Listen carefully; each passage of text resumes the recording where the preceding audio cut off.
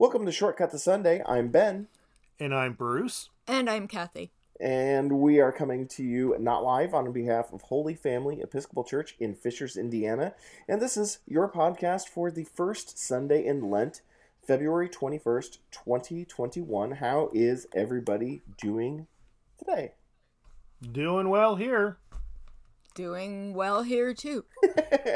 and your both of your hears are like 3 feet from each other, yes? Yeah. I mean, we're if there was that much space in here among the cords, yeah. Yeah, one of the unseen treasures of this pandemic, and honestly, on your end, unseen to me as well, is all the weird cording that we've and wiring that we've had to to add at our home offices in order to get some of this stuff to work and behave, and sometimes not behave. Right, all too often. But yeah, so I've this is, like I said, this is the first Sunday in Lent, and one of the things that happens before our first Sunday in Lent is actually this Wednesday. Bruce and Kathy, will you say a little bit about first what we have going on for Ash Wednesday, and then second what we have going on for the parish as a whole during the Lenten season, because we've got some stuff going on. Yeah, we actually have more stuff going on than we've had in years. Almost all of it online, not all of it, but on Wednesday evening, for Ash Wednesday, we're going to do an experiment and try live streaming a service. Kathy and I will be up at the altar, and Ben will be way, way, way back in the back of the church, safely distant from us. And off camera. and off camera and masked. You're welcome. So at 7 p.m., we will live stream that service. And you can download the service order from the website, holyfamilyfishers.org. And you can also ask for ashes to use in your home by contacting myself or Jolene, our communications person. You could pick those up Tuesday or Wednesday at the church. So that'll be Wednesday evening. Hopefully the technology is kind to us and the whole experiment is successful. Yeah, we've experimented a fair amount with streaming while we've recorded. It has not hated us yet. But you know what? Technology usually, if it's gonna fail us, it's gonna fail us when it counts.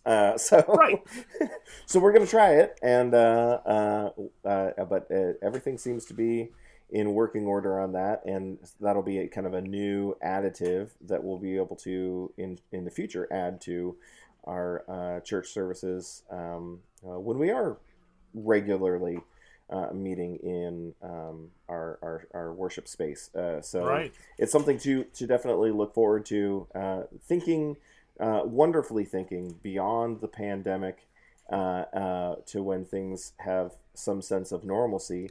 If you are traveling or if you're at home sick with the regular cold, you'll be able to in the future still participate with our worship service, and that's definitely the hope. So looking forward to working in that arena and kind of figuring out the little tweaks. This Ash Wednesday, you'll get to see hopefully the worst version of it, which should still be of live streaming, and because we'll learn, but pretty fun stuff, pretty interesting things to be able to have access to. For the future. What about the Lenten season? We've got some stuff going on in this season of Lent. Can you say a little bit about that? Yeah. The umbrella name for the program that you can find on the website is Ashes to Alleluia. And as Kathy points out... Oh, you can't say that after Wednesday. Yeah, so it'll be, Ashes to... So do we just say Ashes? The Ashes program, or right? Ashes to the other end. I don't think that's any better. I don't know as if I want to say that. So anyway, what program are we doing? On first of all, Kathy's giving the sermon this coming Sunday. That's one reason she's participating in our scripture reflection today. Yeah, and on this coming Saturday is the first of the parish walking times together, where there's a different trail each week, and you can see on the website where to go. And we say a little prayer, and with our masks on, take a stroll together. And it's timed out to last about an hour. So an hour on Saturday morning. Then on every Wednesday evening, there'll be a Zoom program on everything from how to make palm crosses to different ways of cooking vegetarians. And some people do that during Lent, and everything in between. All sorts of materials you can download from the website. And on Sunday morning, starting this coming week, there'll be a adult forum, as we call them, at 10 a.m. Live on Zoom about different ways of taking Lenten journeys. Wow. Okay. So, and there's more than that. Book groups are continuing to meet. The Gospel of Mark groups continuing to meet. All those things are on the website. So not much is going on in Lent. It's actually much more than we usually offer, but with people being at home, more volunteers were available to offer more programming. Yeah, it having to actually, I don't mean to say imply this flippantly, but having to come in and put on an actual in-person program is can be a daunting task. Being able to do things online, I have found that there's a significant ease to the certain aspects of the program. So I feel as though some online programs are a little bit easier to put together, technology excluded, but that's one of the things that I've noticed during the pandemic is that it does open up the kind of the volunteer system. It makes things a lot easier, I think, for some people to connect on these kinds of things and to participate too. At less time out of our individual lives if it's hopping on a call or doing something online as opposed to driving to church. So we're learning through this process, I think, quite a lot. Speaking of learning things, before we move on to our lectionary readings, let's learn about a person and see if what you know about the person I've chosen for today. Today's person is Joseph Cruikshank Talbot. I don't know as if the middle name is important to his notoriety or not. Don't look at me. I can't keep the names of my own kids straight. Why would I know this guy? I'm with you. I have called my children by my sister's names more times than I can count. Be glad you only have two. Right? It's easier for them both to feel unrecognized equally. Right. Too. Well, but it takes less time to run through the list than in our That household. That is true. So nothing Talbot. On Joseph Talbot? Joseph Cruikshank Talbot? Can you give me a hint as to what country he served in? Here. In the U.S. Okay, then he's not who I think he is. I concede. I do not remember. He was born in 1816, died in 1883. He was the missionary bishop of the Northwest. And the reason I picked him is for his earlier years. So he was born in Alexandria, Virginia, but in 1835 moved to Louisville and was then confirmed in the Episcopal Church. He studied under Bishop Benjamin B. Smith. He was ordained in 1846 and as a deacon, and as priest in 1848. He organized St. John's Church in Louisville, which I've actually been to. and he became the rector upon his ordination to the priesthood. But in 1853, he moved to Indianapolis and became the rector of Christ Church. That's where I know the name from. Oh, There I you should go. be so embarrassed. I've probably seen his picture on the wall. 1 billion times since that's where you retired from, yeah. Yeah, used to work there. He, well, you didn't have to add Don't that tell to the, anybody. You didn't have to add that to the podcast, but it's out there now. But he was then, so he later was consecrated as missionary bishop of the Northwest in 1860. That includes New Mexico, both Dakotas, Wyoming, Colorado, Utah, Arizona, Montana, and Idaho, covering nearly 900,000 square miles. Wow. He gave himself the loving nickname of Bishop of All Outdoors. And then in 1865, he was elected Assistant Bishop of Indianapolis, became the bishop in 1872, and he served in that capacity until his death when he died in Indianapolis in 1883. Okay, So- you should have known that too. So then. I should have known that part since when I was on the diocesan staff, his picture was just outside my office in the hallway. I mean, I'm not here to tell you what you should and should not know, but I chose someone with connections to our region. Yeah, this time. definitely. You threw me off by saying Northwest. I thought that was Alaska.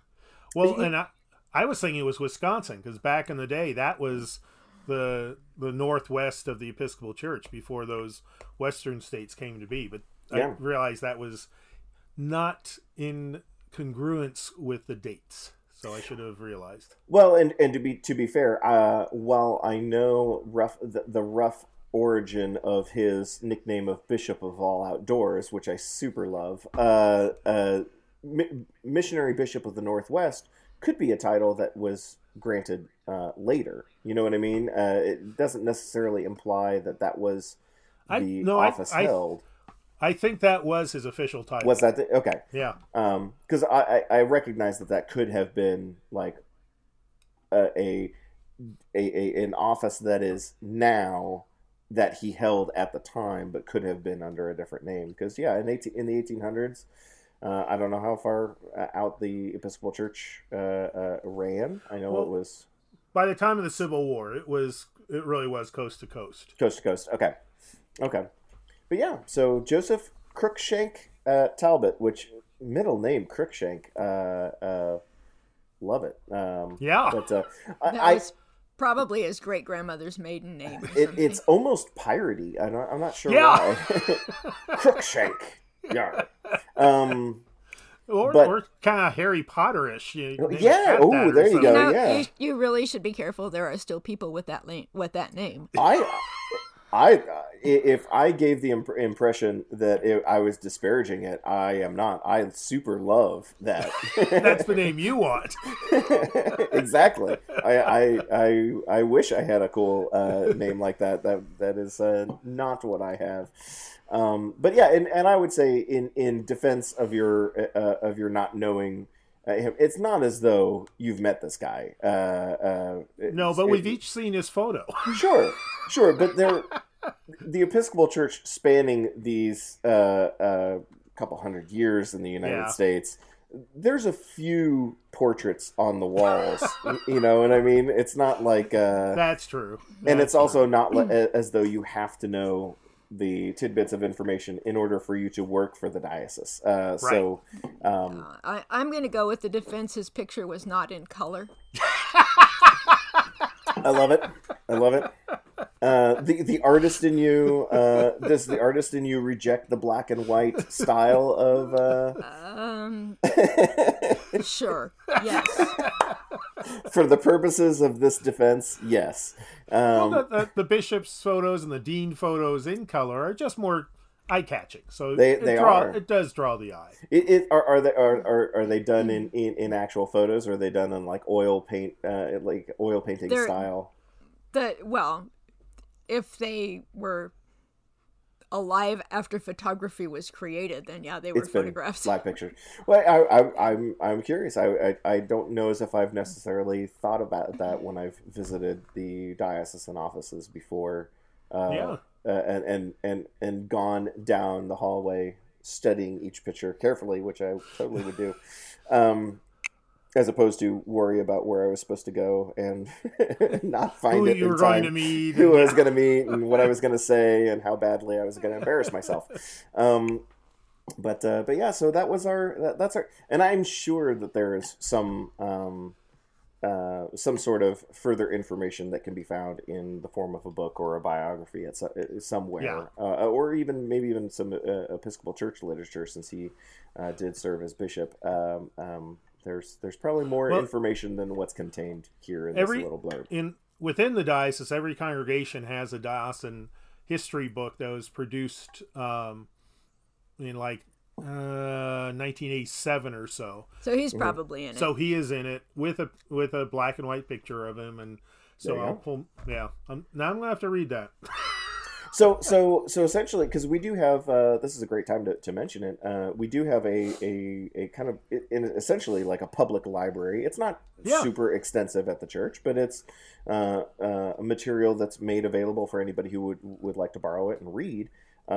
Is this book part of that collection? Okay. Yeah. Great. How people love books like me often remember them by the color and shape. It's it looks from the end sort of like the size of a medium-sized high school yearbook, and it's white. Okay. So yeah, if you would like to learn more, you're more than welcome to visit the church at some point in time, or coordinate borrowing the book with our office. So we'd love to share that and have someone study it a little further, and then we could ask for a book report on good old Joseph Cruikshank Talbot. I'd love to learn more. Speaking of loving to learn more, segue into our first reading. Why don't we? Right? Smooth as butter. So our first reading today is from the book of Genesis chapter 9, verse 8 through 17. Then God said to Noah and to his sons with him, "As for me, I am establishing my covenant with you and your descendants after you, and with every living creature that is with you, the birds, the domestic animals, and every animal of the earth with you, as many as came out of the ark.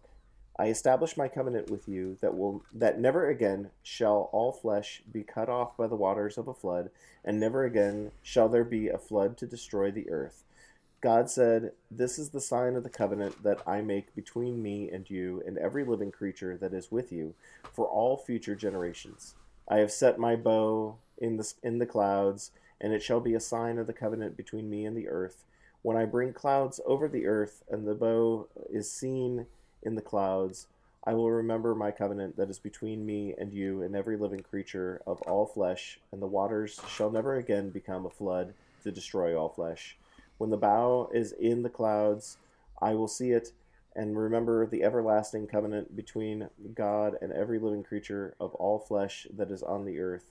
God said to Noah, 'This is the sign of the covenant that I have established between me and all flesh that is on the earth.'"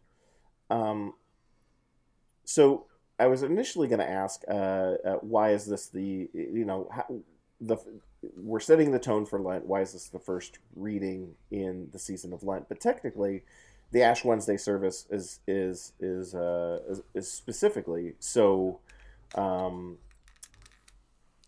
used by the parishes. Every parish has a kind of an Ash Wednesday service. It's really not the opening to Lent. Ash Wednesday is, but still, this is kind of setting the tone as the first Sunday in Lent.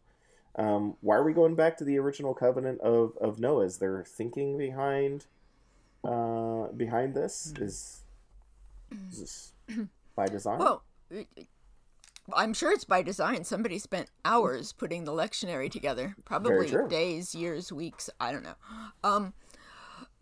For me, I think it's a wonderful sort of introduction to the Sundays in Lent, at the very least, because we often think of Lent as this deep, dark, treacherous season where monsters are going to jump out from behind the trees and smack us with rocks or something. It does have a bad rap. It does, yes. Yeah, and I think that this is a good reminder, starting with this text, is a good way to remind ourselves that in the end, no matter what we've gone through, God's going to be there. Mm-hmm.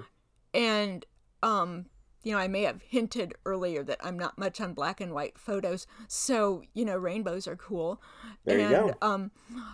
And I think it's an interesting thing that, in the midst of this sort of gray and white season, as I look out the window, it's the only time I like gray and white, I think, is when it's snowing. But God brings a rainbow into the picture, mm-hmm. something that contains every color there is to contain, and uses that as a way of saying, I'm not going anywhere. Mm-hmm. And like it or not, neither are you. We're all in this together, and there it is. It's something that we see again and again. Whoever wrote this Genesis story was pretty genius, I think, in really focusing on that rainbow as a way of saying this is God's forever promise. Because we're here a few thousand years later, and there won't be one today, I don't suppose, but again and again through the years, there's always a rainbow. And if you know this story, you can't help but kind of turn your face up and mm-hmm. and remember it. Rainbows are forever, just like God. And so I can't tell you exactly why the developers of the lectionary put that there, but I know why I would have done it. Well, hey, in a way, that's kind of that's I'd say that's kind of your job, is to say why you would have done it, right? I mean, you're to help us make sense of readings and that the use of the rainbow, and I do recognize that I said bow a lot instead of bow, so dumb me was not making the correlation between rainbow and that's the word. The shortfall of the English language. We ran out of words, and so just pronounce them differently. Right. But yeah, the just imagining though that being a sign of the covenant is very clever, because, as you pointed out, they're around a lot, and narratively speaking, you see a rainbow when things are dark and gloomy, not when things are bright and happy. Right. So and they're kind of rainbows are a threshold moment. They kind of bridge that moment between rain and sunshine, because you have to have both in order to have a rainbow. Right. You don't get it if you don't have some rain. A dry sky will never give you a rainbow. Right. But yeah, it is that reminder of the darkness passing and the sunshine coming, or vice versa, reminding us that the darkness being the moments that we don't really enjoy in life, that might even be undesirable or painful, are fleeting. They pass, and right. That light will always come at some point in time. So right. it is interesting. This passage is very repetitive, and I'm trying to remember, because I know that like if it's Jewish poetry, a lot of times repetition comes into play, but I don't get the feeling like that's the case here. Well, I don't think this is not poetry, so you're right that it's not as developed as like the poetry in Isaiah, but it is being written poetically. Okay. By conveying emphasis by repeating a concept. Okay, I got you now. So it is very purposefully repetitive, and to give us that sense, oh, okay, really pay attention to this. God's saying it twice. Yeah, this is the sign of the covenant, is mentioned, like you said, twice. And a lot of reference to being the everlasting covenant between God and man, God and every living creature, God and the earth, God, Yeah. Which is kind of interesting, actually, because we always think of it as being the covenant of God and man, but in several of these instances, the author is taking care to identify that the covenant kind of holds by all aspects individually as well, all the individual aspects of this covenant between God. It's not just, hey, this is my promise to you as human beings. It's also a promise to the earth, and it's also a promise to every living creature. Can you imagine how disappointing it would have been for Noah, having spent 40 days in that cacophony of a floating zoo, and then have God giggle at the end and say, well, this was really only for you, but, there's some animals there. Yeah. Yeah, they better be important after that ride. You two turtle doves, I promise to you as well. Yeah. Well, and part of that whole dynamic is the contrast that I think humans almost, I don't know how to say it exactly, but it seems like no matter how many times God has told us, I'm a nice guy, we always transform God, at least at different moments or eras, as a killer. And even today, there are Christian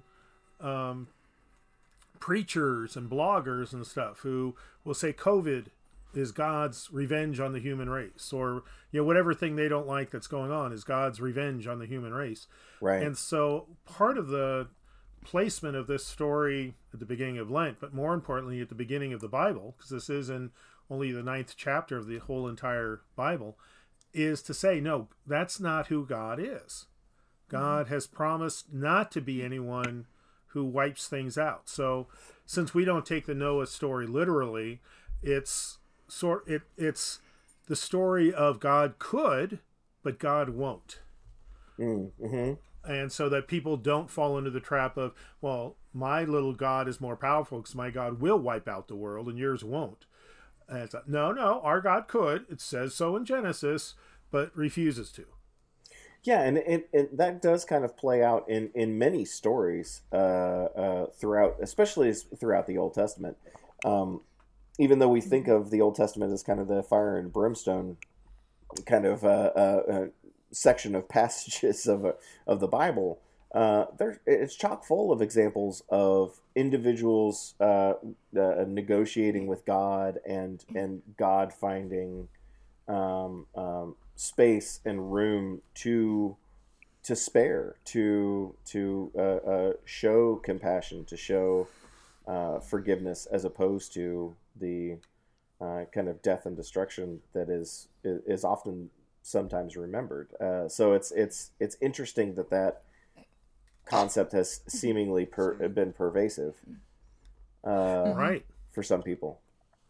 And one of the things that's easy not to notice is that the rainbow imagery is used probably because many of the gods who were depicted in art as destroyers had a bow in their hands, an archery bow. Oh. And so in this passage, God is saying, yeah, I have a bow, but look, it's pretty and soft and beautiful, and I'm choosing not to use it. It's going to hang in the sky. It's going to be on the wall. I'm not going to be carrying it around like those nasty false gods that you think are so cool. Right. Oh, interesting. Yeah. So see, my mispronunciation of the word bow was totally intentional. I take it back. Yeah. Take a bow. So, yeah. Good one. Which is kind of essentially what God did. Yeah. Put a rainbow up there, took a bow, and said, that's me. And yeah, and I think that, you know, there are many times through the years that for one reason or another we forget that about God. But, you know, of all the times in the church year, in the church calendar, that we need to remember this, I think, is this time that we're going into that we so often treat, you know, with sackcloth and ashes, quite honestly. And I'll, since we're getting into Ash Wednesday and I just said sackcloth and ashes, I will say this. This week I read a book to my, I guess it was already last week, read a book to my granddaughter about everything in the world being made of stardust, which is both a lovely theological concept and also the absolute scientific truth. And we've talked about that every day since we read it, I think. And I'm going into Ash Wednesday this year with a very positive outlook, because even though the ashes we have are technically made of palm boughs, and those crosses that we have, palm branch thingies at Palm Sunday, before they were palms, they were stardust. And I think stardust and rainbows, you know, I'm leaving out the unicorns on purpose, but the idea that part of what's so essential to us as human beings and living creatures in relationship to God is stardust and rainbows. And take it as you will, but I think that's pretty cool. And you know, I'm not a 6-year-old girl. I'm actually fully grown up, and I think stardust and rainbows tell us something incredibly wonderful about ourselves and about God, and about creativity, not just creation, but creativity. Yeah. Being such an essential thing about God. Yeah. Yeah, and the more that we talk about it, it does make sense as we're talking about kind of I feel like the word gloomy would be apt for the season to describe the season of Lent. It's a little bit more cloudy, I suppose. Right. As far as the season goes, it's certainly not as joyous as, you know, Christmas or you know, the Easter season. Right. But this is the moment where this is a great time to remind us of a rainbow. Hey, it's a little gloomy ahead, but remember this covenant. And now's the time to remember. And I, you know, stardust and rainbows don't mean I don't take Lent seriously. I think we need to take Lent seriously, because sort of the time set aside to really evaluate who we are within this covenant. And there's a reason why there was a flood. There's a reason why God said, sorry, dude, we got to start over. You know, God started over because it had become otherwise unfixable even for God. And that's pretty scary when you think about it. You know, God found the only way to fix what the world had become was to start over.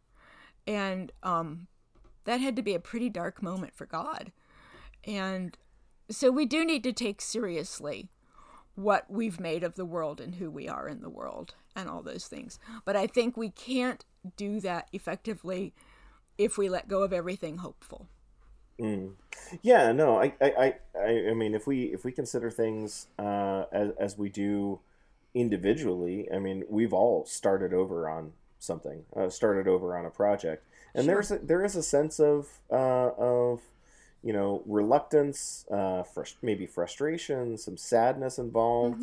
But anybody who's seriously taken on a project and then had to start over, there's that period of kind of just, you know, thinking about, analyzing, and figuring out the best way forward. And in a way that I suppose that does kind of describe the Lenten season, right? This is like an introspective consideration, contemplation period, and we're going through that process, and that's not always the happiest process in the world. Right. No, it's not necessarily happy, and it's not necessarily easy. But I would say the same as, when we start over on our human projects for whatever reason of failure, that if we go into it without hope and without remembering there is such a thing as a rainbow and remembering what that rainbow is, then it becomes just a self-flagellation exercise with no good result in the end. You can't be hopeless and suddenly wake up on Easter morning and go, oh look, the bunny was here. Right. That's that doesn't make Lent very effective. No, exactly. So, well, let's move on from Genesis. Let's keep the bow/bow in the back of our minds, but move on to 1 Peter chapter 3, verses 18 through 22, and that reads this way: For Christ also suffered for sins once for all, the righteous for the unrighteous, in order to bring you to God.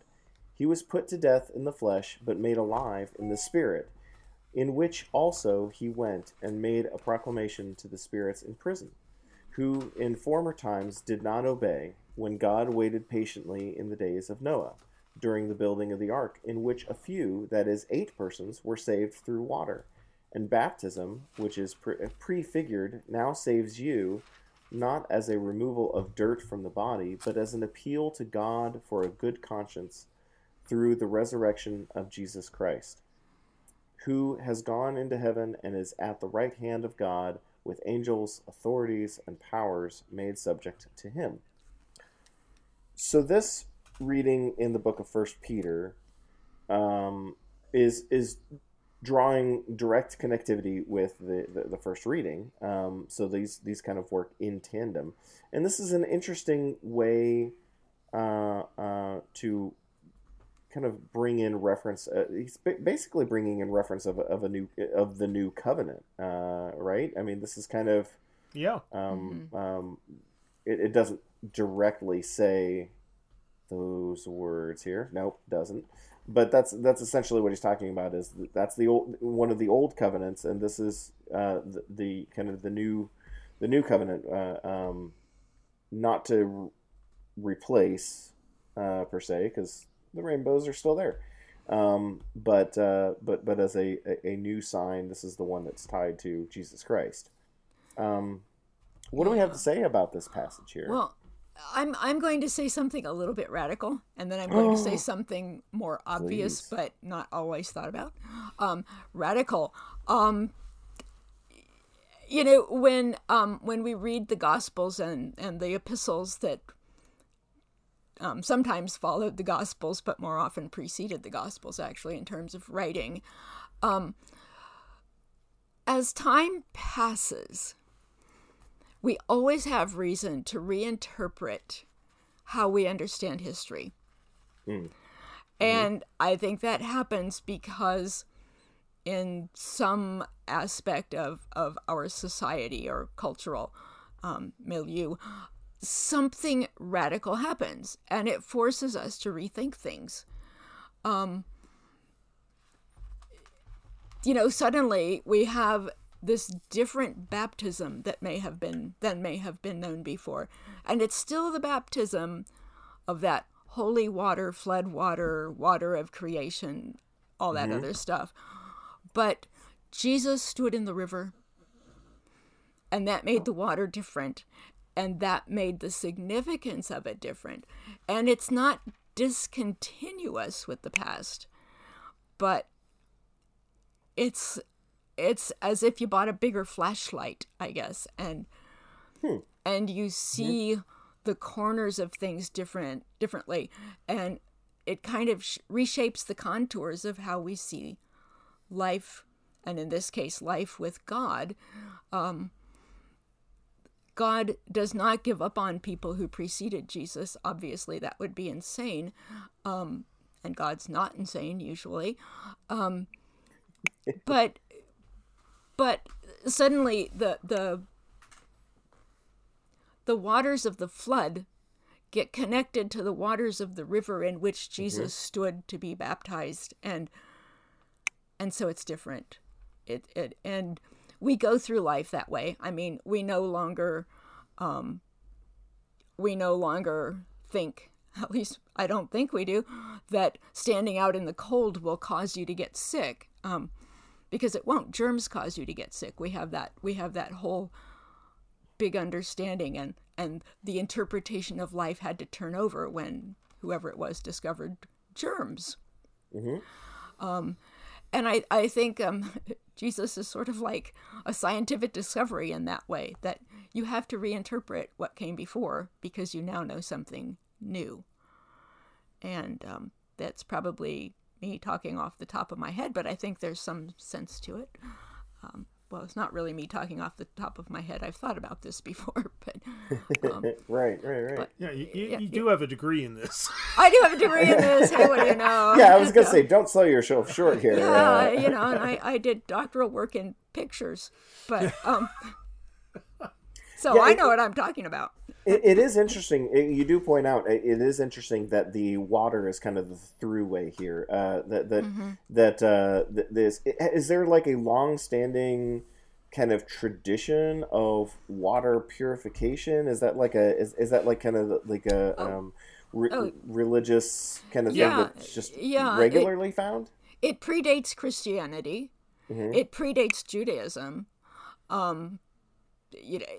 Hinduism, I think, is the oldest continually existing religion in the world at this point.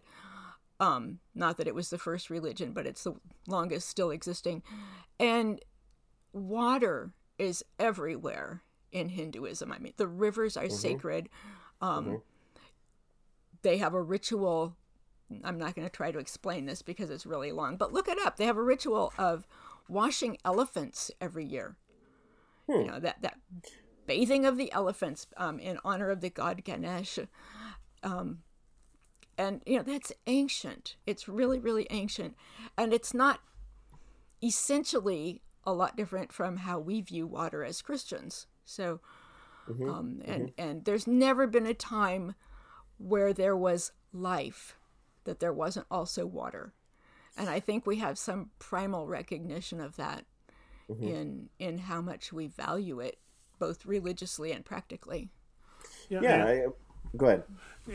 And at this time, the time of Jesus and before and after by a few decades, ritual washing within Judaism was very prevalent, so that many homes had ritual baths. That may not be a best term to use, but ritual washing places at their entry, so that people coming in from the outside world would wash, depending on their particular practice, at the very least their feet, but sometimes their entire selves before entering the house, which was seen as one of the sacred spaces in their lives. So that's why in the beginning of the Gospel of John, there's the mention of Jesus turning water that was meant for ritual cleansing into wine, and that told you those were huge jugs because you went through a lot of water doing that. Sacred rituals around water, as Kathy said, they themselves are ancient, but they also were very, very familiar to people who were Jewish at the time of the writing of this letter, and to people who were everyday Romans and Greeks and everything else too, because their various religions often had ritual washing as well. Interesting. Yeah, I suppose that does make sense. I mean, if you think about elements in everyday life, there are only really two things that I can think of that are that are transformative in such a drastic way. One of them being water. Not only do you see evidence of water washing something, literally you can see dirt or grime or something, or even something non-dirty like dye or soap suds or what have you. You can see that literally wash away. Right. But it also has the physical attribute here on Earth of being a very powerful source and evident to the human eye, not just the the passage of time carving, a river through rock. But I mean, you could see a flood, or when rainwater comes through, how quickly and transformatively it kind of carves a path and creates life through plants, or bringing animals together. The only other transformative substance that I think even comes close might be fire, and that kind of explains why there's essentially those two items are identified in different religions differently, but the fire is also is the other one that has such transformative properties. So it makes sense as to why that might be a focal point for us. And I would add wind to that. I'm looking out the window and it's snowing right now, and because of the way the air is moving, it doesn't look really windy, but there is always an air current, and it's taking this snow and it's kind of tossing it back up before it hits the ground. So really the snow is falling twice because of the wind. But there's also a tree right outside this window that a few years ago I had to rescue, and it was quite the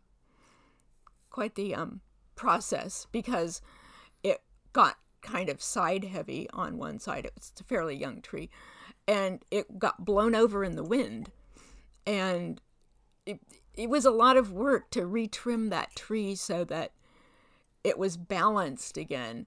And the tree still leans a little bit toward the south, because the wind did that.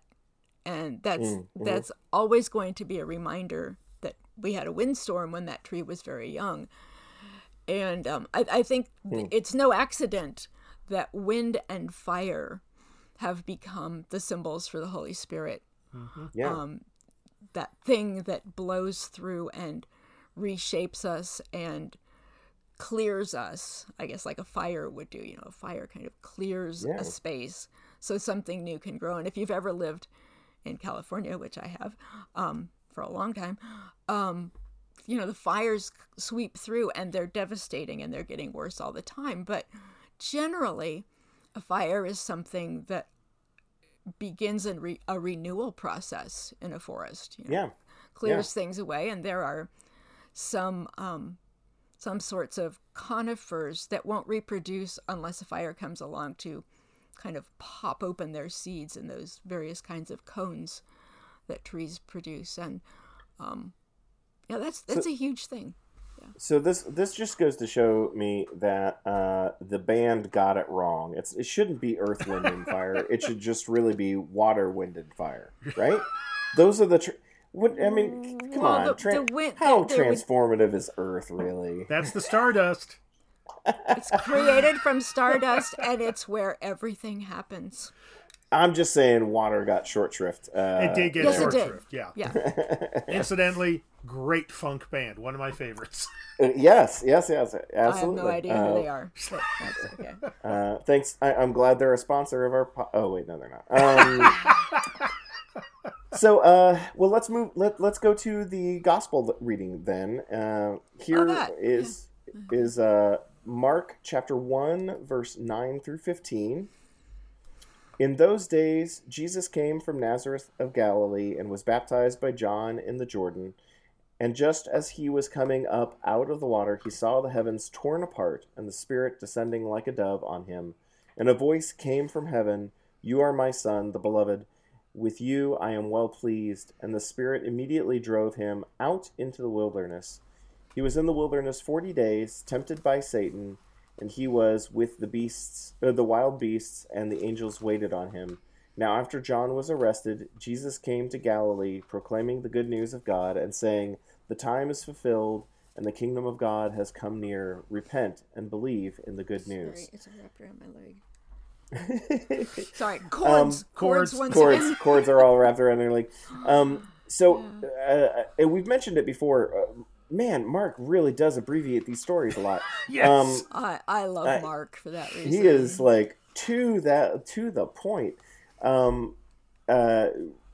Really quick here, though. one question that I want to ask is what word is used in chapter 13, tempted by Satan? And generally speaking, we've said that that's like a later translation additive. Is that? Oh, verse 13. Verse 13, yeah. Yeah.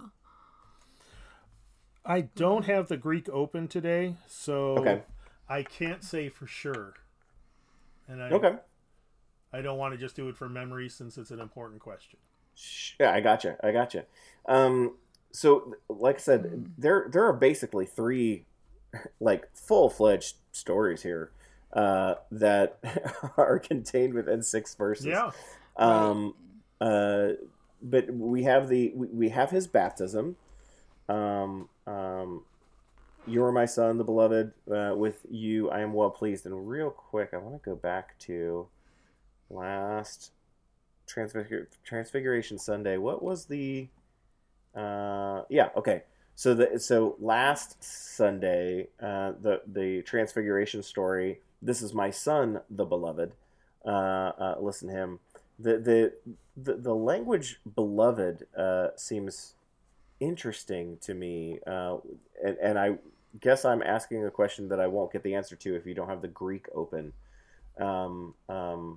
But I'm curious as to that title that is used, if you know anything about it. The beloved title? Yeah. Yeah. Well, it appears in Isaiah 42. He opened the book. Yeah, that is not from memory. Not from memory. I was gonna say, like, dude, that's not very Episcopalian of you.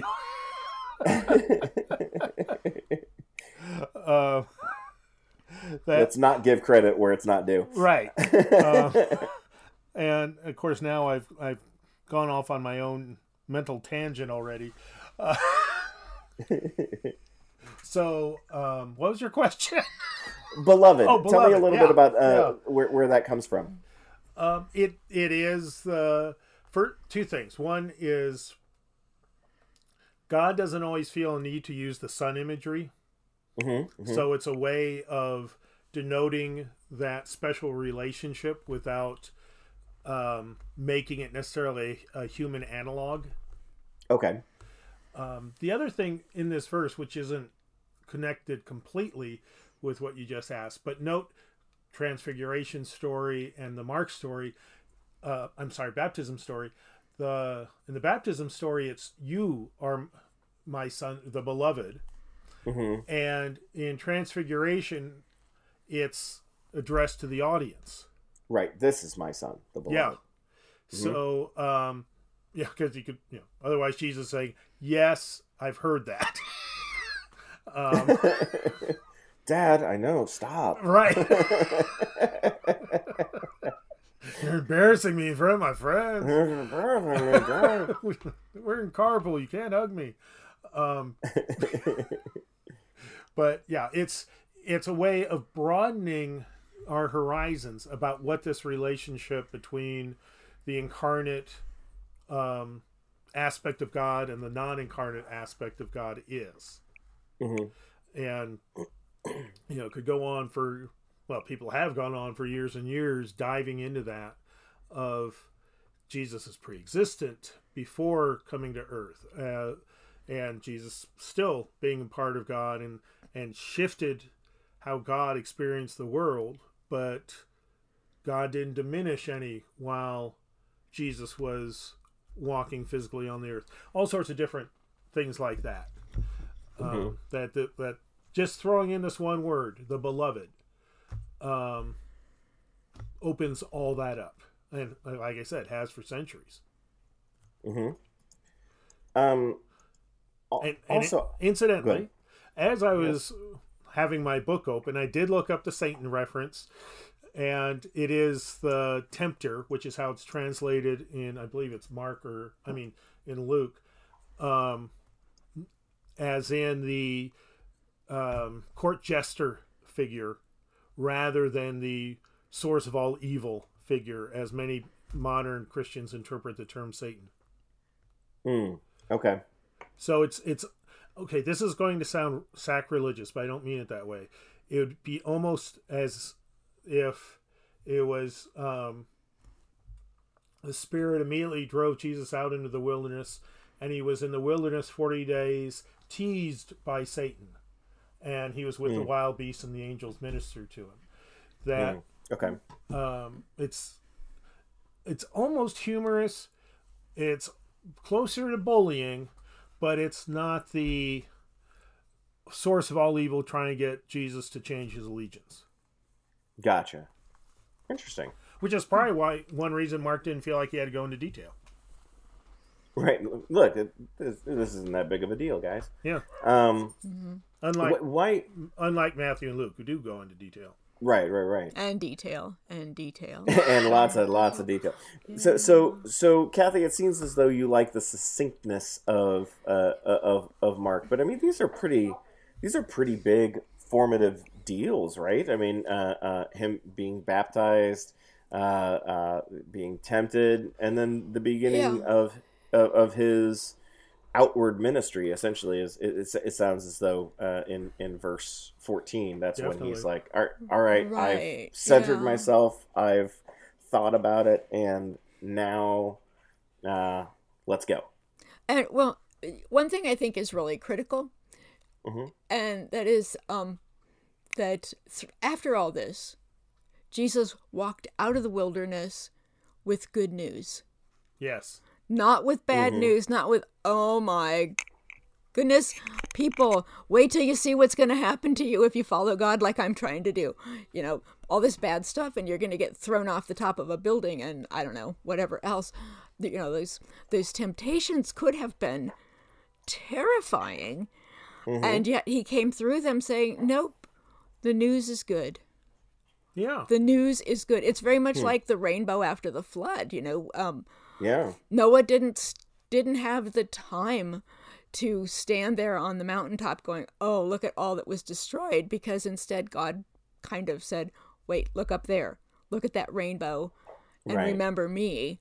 And Jesus is coming out of this wilderness saying, okay, dude, the news is good. The news is good. And that's what he committed the rest of his life to, proclaiming the news is good. And, you know, I think about the wilderness, and I know that historically we tend to think of wilderness in ancient times, like where Jesus was, when Jesus was, as something very frightening and this big, deep unknown. But I'm not so sure that's true. I mean, you know, the Bible is full of people with stories wandering through various wildernesses. And, you know, very few of them get eaten by bears. They come out the other end. So how scary is that? And that's a great point, right? And, you know, the wilderness, of course, I've been camping. I know it can be scary, and you sometimes lay there awake all night hoping that's a raccoon rattling around outside your tent and not a bear. And usually it's a raccoon. That's just the way it is. But, you know, we get this image that people were scared to death to walk through the tree line or something, and I don't think that's really true. The wilderness is a place where it's quiet, and where, you know, there, in some ways there are fewer distractions as long as you're not afraid of being eaten, but it's a place of beauty, and I don't think that our general understanding of beauty has changed that much. You know, we think ancient people found something else beautiful, but, you know, they were every bit as human as we are. And sure, aesthetics and style changes, but ultimately I think beauty is what beauty is. And I think it would have been recognized. And yeah, you're out there alone, and in this case, Jesus, not you, actually, Ben. You were not there alone. But Jesus was there kind of alone, except we know that God went with Jesus. You know, there was no way God, Holy Spirit, whichever piece of the Trinity you want to look at, Jesus was not abandoned to that wilderness.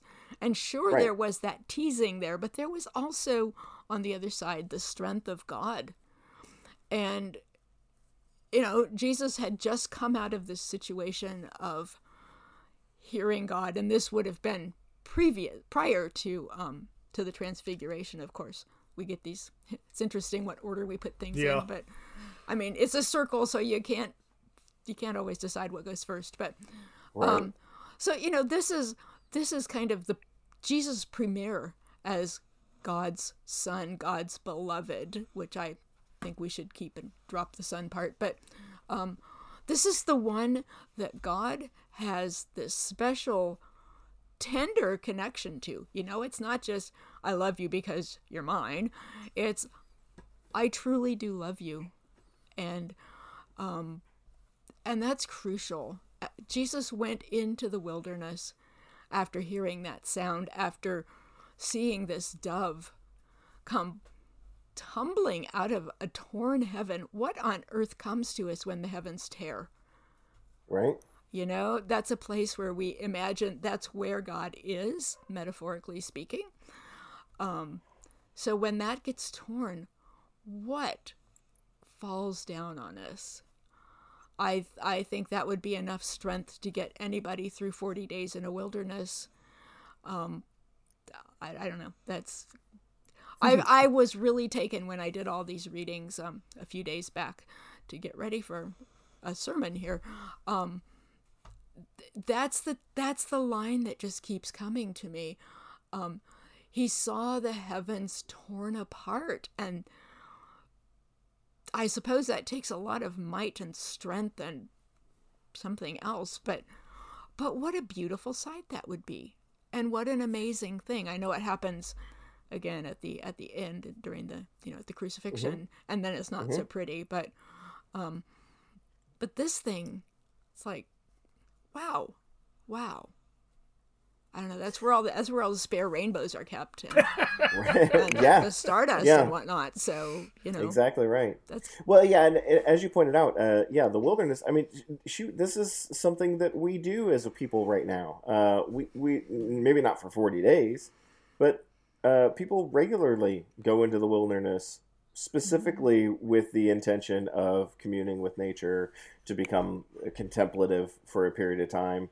And plenty of us are tempted to abandon that and take our cell phone with us, or cut it short and get back to civilization and get back to our what we were doing.